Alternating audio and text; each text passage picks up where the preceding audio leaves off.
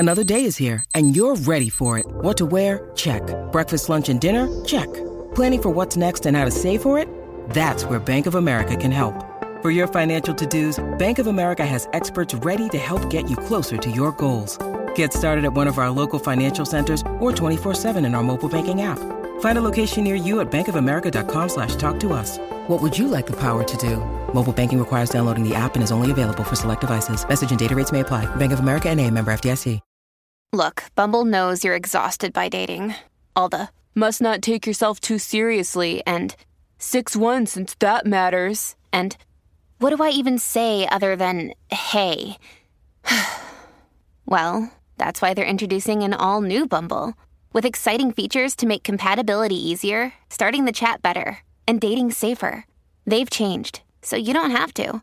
Download the new Bumble now.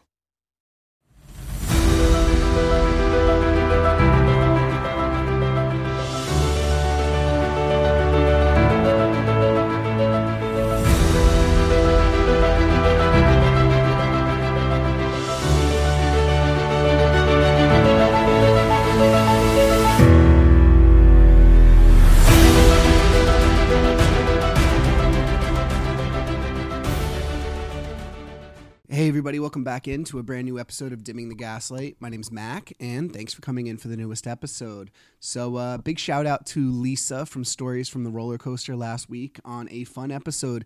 I think it's so serendipitous that she and I have the same exact discard day, like down to the year. So like when she was going through her shit, I was going through mine at the exact same time, and I just think that's so wild. It's why I love this community. It's so validating to be able to get that from somebody else and compare stories and, you know, share our outlook for the future. So Lisa, thank you so much for that, and check out that episode if you didn't listen to it last week. The way we ended last week's episode was talking about what's our plans for the third year. And we both agreed that, you know, her children are older than mine, but we all know that our children suffer tremendously through this whole experience of divorcing and narcissism and living with a toxic parent. And so I put out an Instagram post and I said, hey, I'm kind of looking for like a child psychologist, somebody who can give me some direction when it comes to how to help my children. And that should now, I think, be my focus for year 3. So I put out that post, and there was somebody that connected with me and said, I think you should interview this person. I was like, oh, well, actually, I've been in talks with her for weeks, and good idea. And let's do that episode. So I think you guys will like this one, and check it out. All right, everybody, welcome back into a brand new episode of Dimming the Gaslight. My name's Mac, and thanks for coming in for this episode. So I'm super psyched about this one. Just a little quick backstory. Last episode, when I was doing my reflective episode about 2 years since I left my home, I said at the end of the episode, I want to stop focusing so much on my next and more about how to help my kids in a mental state. So I put out a post on my Instagram saying I need to speak to somebody who is trauma-informed when it comes to children's psychology. So enter Dr. Christine Cocchiola. Hi, Dr. Christine. Hi, how are you? So she and I have been in touch now for a couple of weeks. I'm glad we finally got to do this. But I reached out to her and I said, yes, I know the person that I should speak to about this. So I'm so glad that you're here. Thank you so much for having me on. And I would add, trauma-informed, but coercive control-informed. What these narc abusers do is they use power and control to harm everyone, right? Including their children. So I think that's the other layer that I always like to add in. This is not, our children are traumatized, but they are also coercively controlled to behave a certain way. Absolutely. Absolutely. Well, so let's get right into it. And I'm going to pose some scenarios to you because this is a lot of what I'm dealing with. And I know that my listeners are dealing with this sort of thing too. Before we got on the air right now, you and I were talking about how to communicate in the presence of your next in front of your children. Because the dichotomy between myself and my next is volatile at best. And I know it's continuously difficult. So how should the communication, how do we approach communication with our narcissistic ex in the presence of our children? I think that a really great baseline is being polite. It's just being polite. Now, that doesn't mean you have to be super friendly, though. I think that one of the things that's really important, especially in front of our children, is that if we are trying really hard to teach our children that there is a clear difference between me and this other parent, if we want them to distinguish the differences, we have to be very clear about our own boundaries. I have to say, way too often I have protective parents, I'll call you a protective parent, who are always engaged in a process of trying to make everything comfortable, to create equilibrium. Frankly, that's why people stay in the home, is because they're fixers, right? And they stay to create, and they're always the one trying to create the equilibrium, trying to make sure that things kind of don't go off balance. The children witness that. And what the children learn is that they have to create equilibrium in the home. And so in that, are they being honest with how they really feel?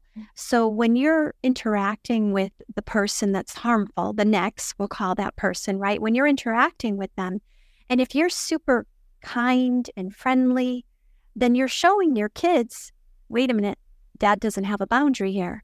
And so how do you create the space where you're perfectly polite, you're not at all antagonistic, but that there is a boundary there? You're not going to be like, oh, nice new car. You're not going to do that. You're not going to do that. You're not going to say when mommy, let's just say mommy is the next, and, and let's just say that you're not going to say, you need to go with mommy. She loves you so much. That's gaslighting. Listen, I mean, I could go on and you need to stop me, but if I go on this little under this. Your show, do your thing. I'm interested. I'm here for it. So here's the thing.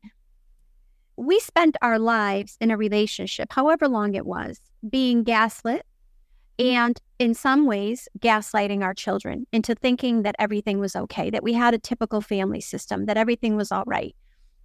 I can't tell you how many times I hear people say, well, I stayed together for the kids, right? Like 50% of marriages end in divorce, but take that like 25% and throw that on top of it for the people who stay together for the kids. I mean, it's just a super difficult situation.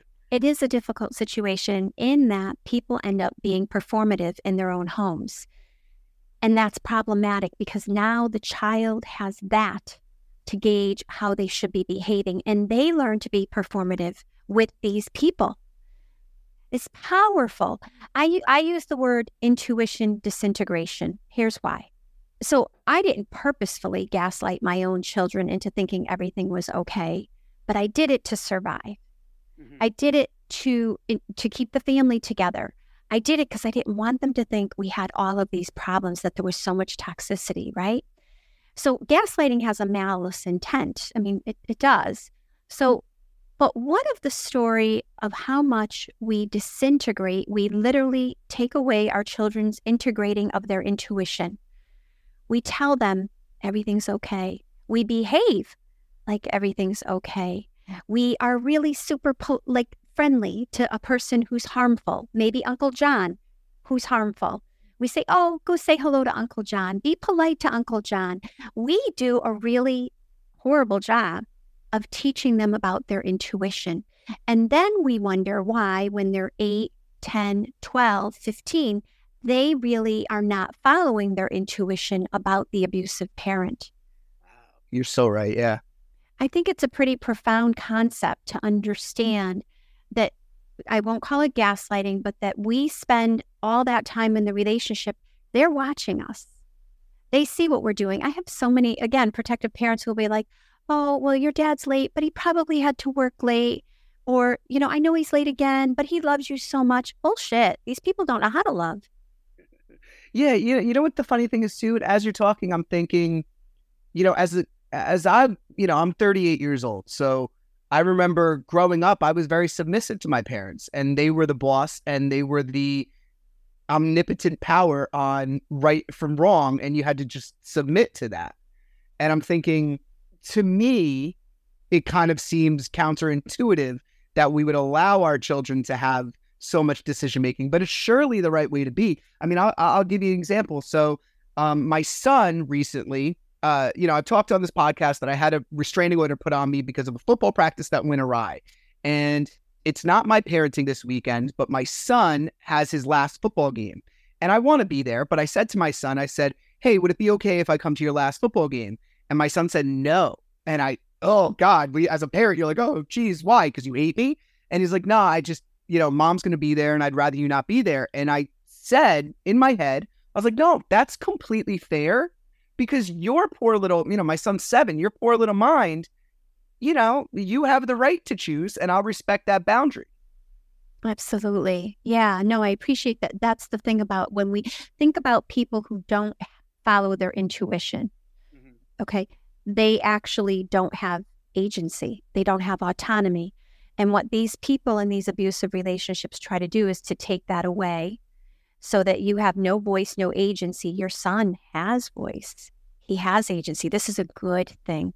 This is a good thing. Even if it means you're not going to the football game, he has that agency and that ability. Now, I think, I would warn you that he's only 7 and that the role of the abusive parent, the coercively controlling parent, is to diminish or compromise a child's ego. If I can compromise a child's ego, that healthy ego development, and make them more less able to be adaptable to change, less able to have voice. If I do that, I make them smaller and smaller, their autonomy smaller, like you kind of just suggested in your own family, the oppression, right? That oppression leads children to either be in similar relationships, hence maybe you and or me, but also may lead them to behave and role model more controlling behavior. Because if I can't control my own circumstances, I may either fawn, subjugate, like you do, or I'm going to figure out a way around this. And the way around that sometimes is dissociate, sometimes it's freeze, but lots of times it's bully. It's bully. Oh, yeah. That's the problem with my kids now. So then how do we, to go back to what you said, I think it's really important to understand that that's why we need to give them agency, even if they're pushing us away sometimes, which is really hard. Yeah, it's hard for us, right? And that's the selfish part of us comes out. We go, don't push me away. I love you so much. But, and we got to not take it so offensively. But nothing's personal. Nothing is personal. Every single decision that comes out of their mouth, every word, you could have a kid calling you like a terrible, swearing at you, telling you you're horrible, all of these things. Every single thing that's coming out of them is based on a fear. The fear is not necessarily of you, although it could be because they could be indoctrinated to fear you, but it also is a fear of retaliation by the narcissistic abuser. Yes. And so they are like in this place, this very precarious place. If I don't do what the harmful parent wants me to do, I'm going to have hell to pay later. Or they're going to reject me. And guess what? So this is a deep thought. Okay, just stick with me for a second. With you, I'm entirely with you, and you got the wheels spinning here. Go ahead. So if I'm an abusive parent, okay, my goal is to literally have my children hate you, right? I want them to but my children know that I don't love them. They know that the love subconsciously, not consciously, they're not at that ability to do that. That's about cognitive processing in the brain. Their brain is not ready to do that yet. I have so much to say about this, but let me just push this concept. So our children are perfect prey. I actually have a podcast called Perfect Prey because they are perfectly aligned to be basically indoctrinated in this way. So if they do what the abusive parent tells them to do, and then that abusive parent isn't going to reject them or abandon them. But if they don't do what that abusive parent tells them to do, even if it's covert, you don't really love your father, you don't want to go to that football game, you don't want to go over there this weekend, whatever it is, okay? Even if it's covert, then the child knows to some degree that the love from that parent is conditional. Now, if the love from one of my parents is conditional, that I must not have value. Frankly, I don't have value. And if that love is conditional, I can't be myself, because if I'm myself, I'm going to get retaliated against. Now, stick with me. On top of that, the other parent, I've been told they don't love me. I've been told they don't want to go to my football game. I've been told that they hate it when I visit them, or that they tell my abusive parent all the time that I'm not loved. So I am not loved by 2 people. I don't have the love of the two people that, now, of course, I don't have it from the abusive parent, hands down, but I'm being told I don't have it from the protective parent. So what does the protective parent do? So they have to show up very consistently in a way that is clearly unconditional love, positive regard, and the ability for the child to be authentically themselves. The healthy ego will develop if a child can authentically be themselves. That means when they come to you and they're absolutely horrifyingly abusive to you, they have that incident in that moment, you address it, you say, wow, that was really not very kind. I wish that didn't happen. And you go ahead and you make tacos. Like, you don't hold on to the resentment, because what the coercively controlling, narcissistic, abusive parent is trying so hard to do is their goal is to create this compromise, and the way to do it is to shame. So how did that coercively controlling narcissistic parent become who they are? Someone shamed them. They didn't have unconditional positive regard. It's mind-blowing. And what they want to do to their children, whether it's always intentional. Abuse is always intentional. But whether they even realize they're doing it, is they're projecting shame onto their children, just like that person did to you, by the way. Made you feel less than, made you feel diminished, made you feel like you didn't have agency. So if I can do that to my children and create shame in them, they're not going to have the ability to stand up to me. So your children need to have the ability to stand up to you. Okay, I'm with you. You completely have me, okay? But here's the question that's going on in my brain. How does the protective parent then approach discipline? So it's tricky. It's very tricky. I would say this. I would say that there's a couple of things. First of all, one thing that I always recommend to the protective parents that I work with is you need to write down the things your child typically does that cause problems. Okay. Because there's a pattern. There's, whether it's they don't clean their room, they don't do their laundry if they're teenagers, they don't come home on time. Sharing is a big thing in my house. They don't share. Okay. All right. And I need you to come up with how you're going to handle that, not in the moment, but so I always say we are in a script.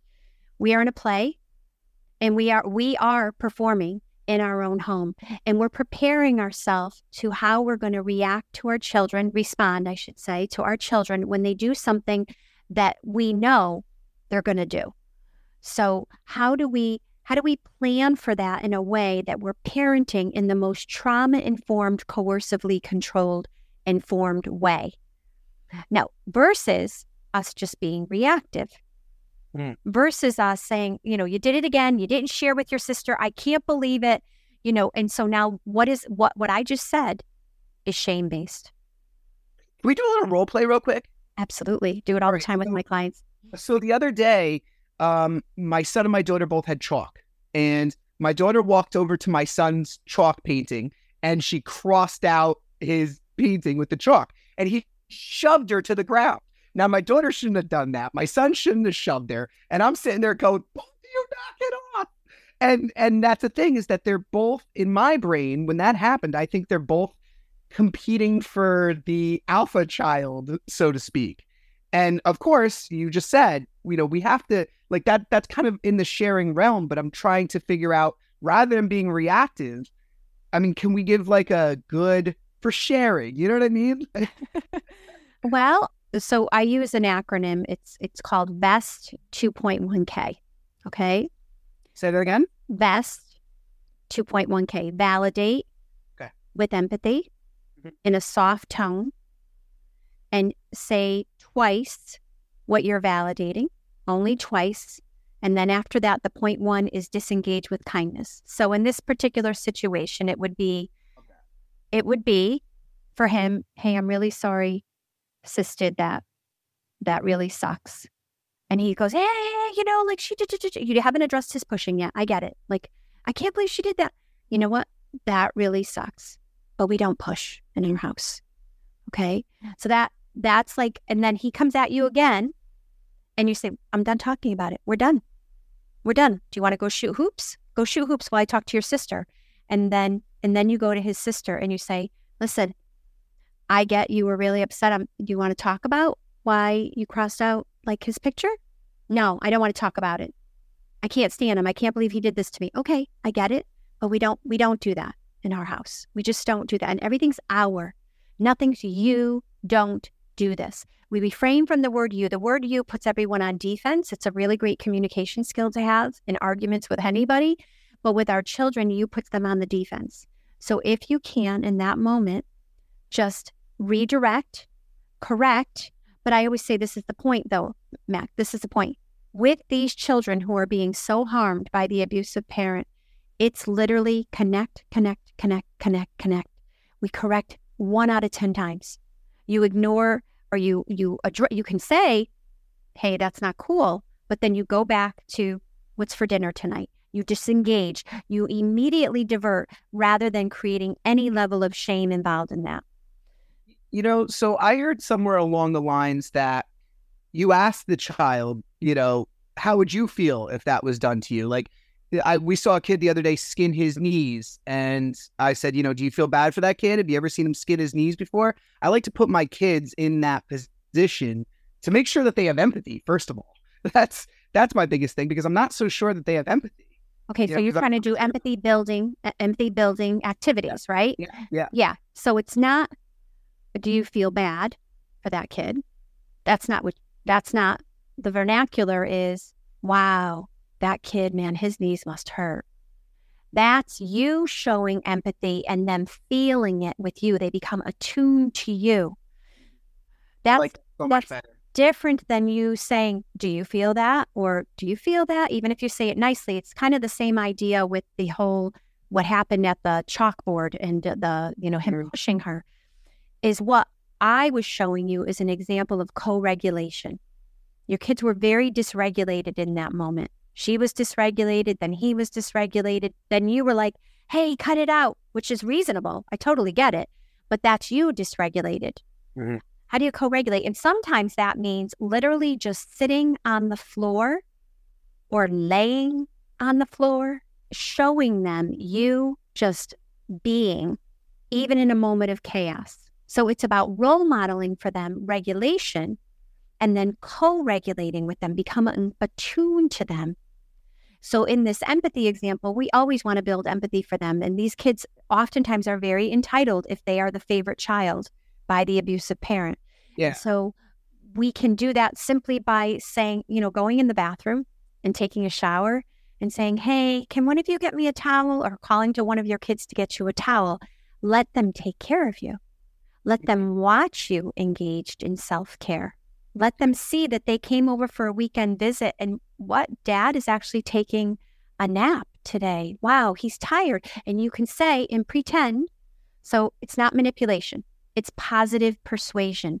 If you just pretended you had a headache, are you doing it to hurt them? No. Ask them to get you a cold face cloth. That's empathy building without them being called out to, don't you feel bad for me? I have a headache. No, can somebody get me a cold face cloth, please?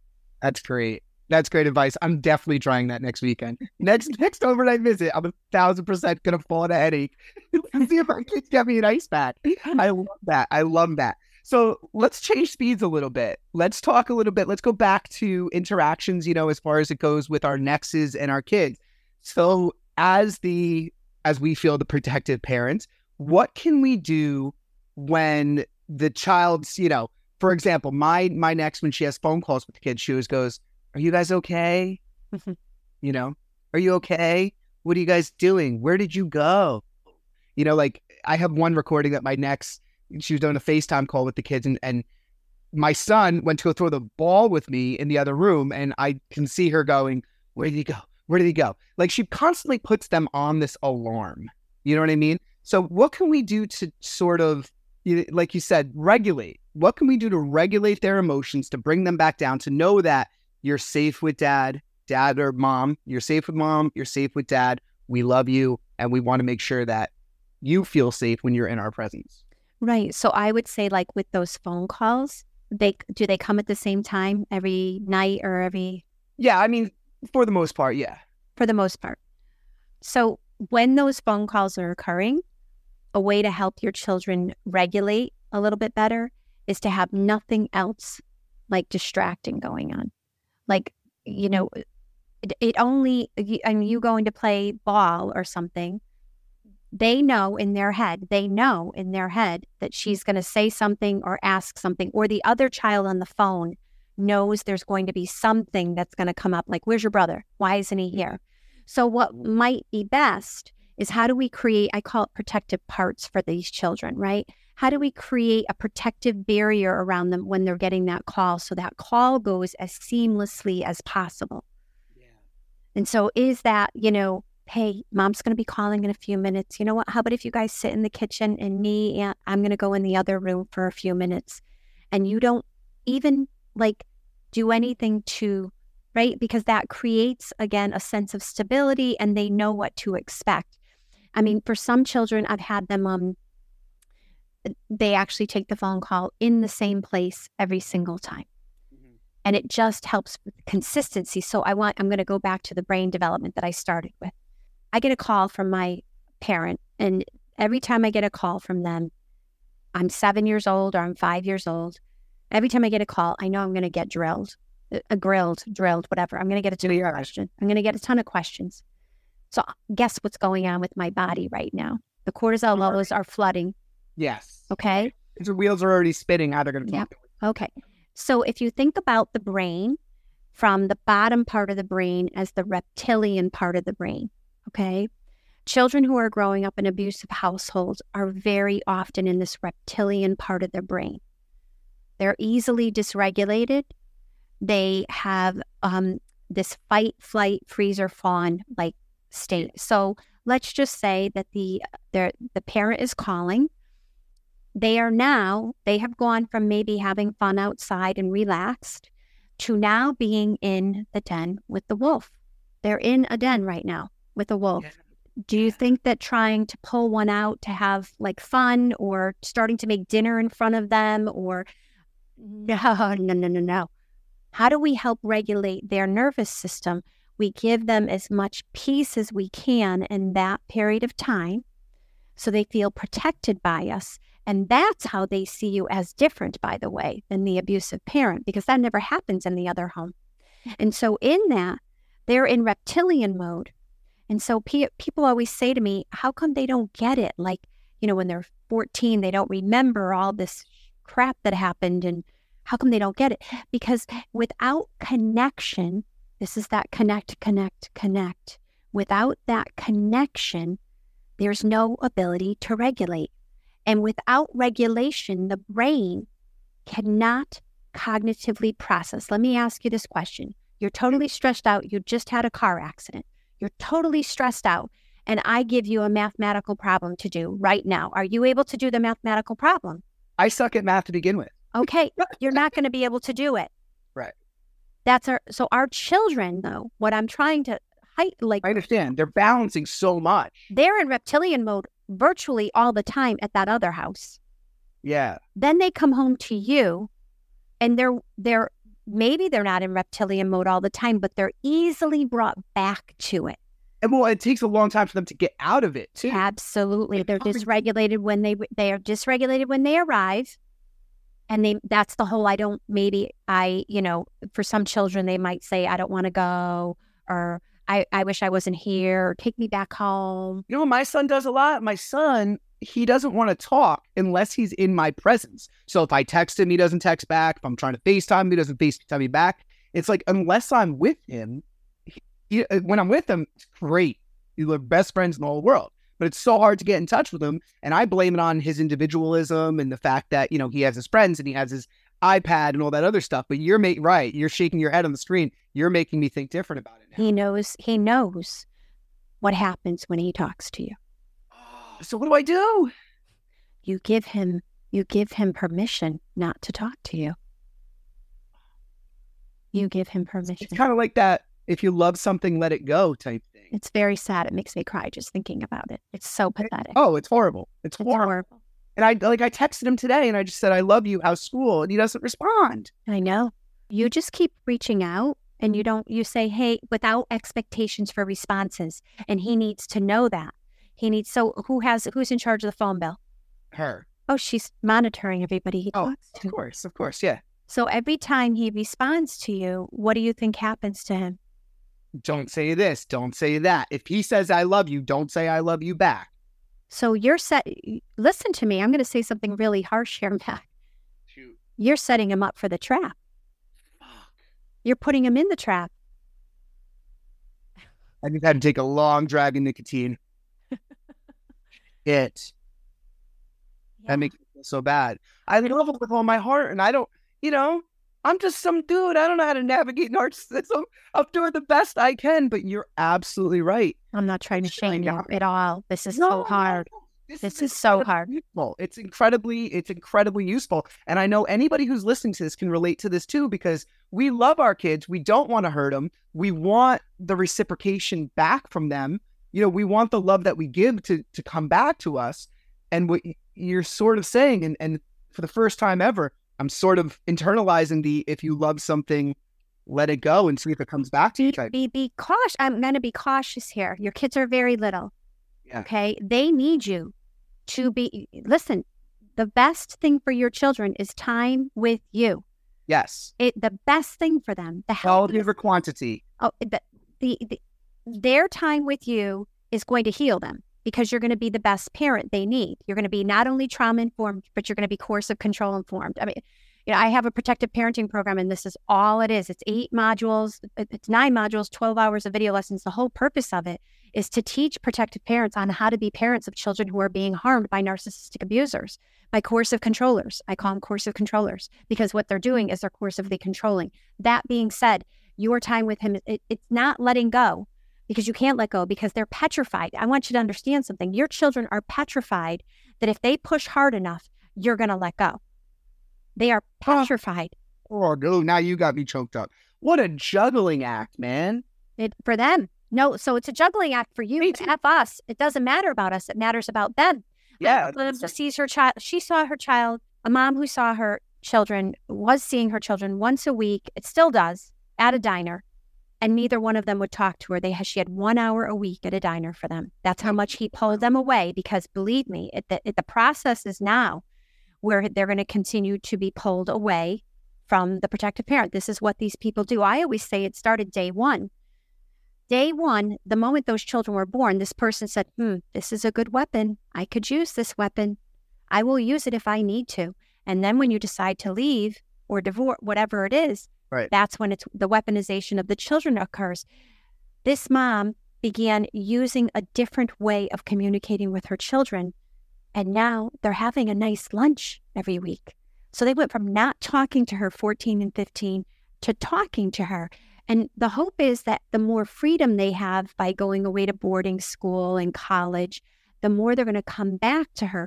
But if we are not always ready and available and there for them, they're going to think they're going to think exactly what they heard from the other parent, that we rejected them, that we don't love them, that we don't care enough. So we always reach out. So you reach out to him and say, hey, bud, I know this is what you do though. Hey, bud, I know you can't reply to me all the time. Now, you didn't say his mother's not letting him reply. You just said, I know you can't reply to me all the time. I get it's hard. You're calling out the behavior that you know is happening. You're not disparaging that other person. And you say, but you know what? But I'm still gonna text you because you know what? I love you and I miss you when I don't see you. That's it. That's a good line. All right. I kind of want to do it right now while I'm on the air. But that's good. And for a second there, my brain went down this weird thing where I'm like, should I not be treating him like his attention is the prize? My daughter's not so much of a problem, but because my son is older and, like you said, the golden child, and he's more susceptible to the gaslighting. But to me, sometimes I think maybe his attention shouldn't be such this trophy for me. But you're right. I got to show him that I'm there for him, and I love him, even though it's hard for him to respond. Correct. And if he thinks, so listen, this is important. If he thinks that you are waiting, like for him to give you attention, if he thinks, then who has the power? Him. And do we want him to have power over Yes. No, Yes. no, You know? no. Okay. We don't want him to have power over you because that's what she's trying to get him to do. I see. This is the manipulation. This is the, you don't have to go to dad's. You don't have to listen to dad. You don't have to follow that rule. You don't have to text him. That's giving him power, unhealthy power that also compromises him.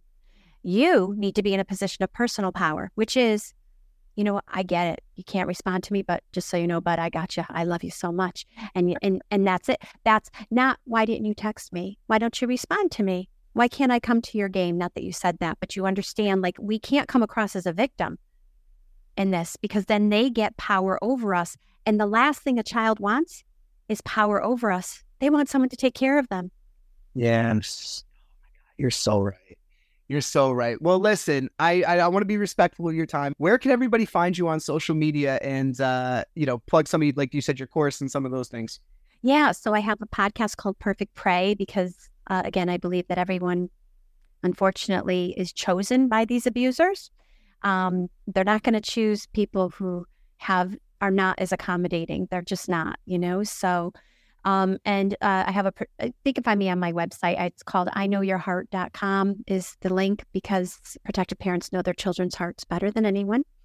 And I'm also on Instagram and Facebook, Dr. Cocchiola.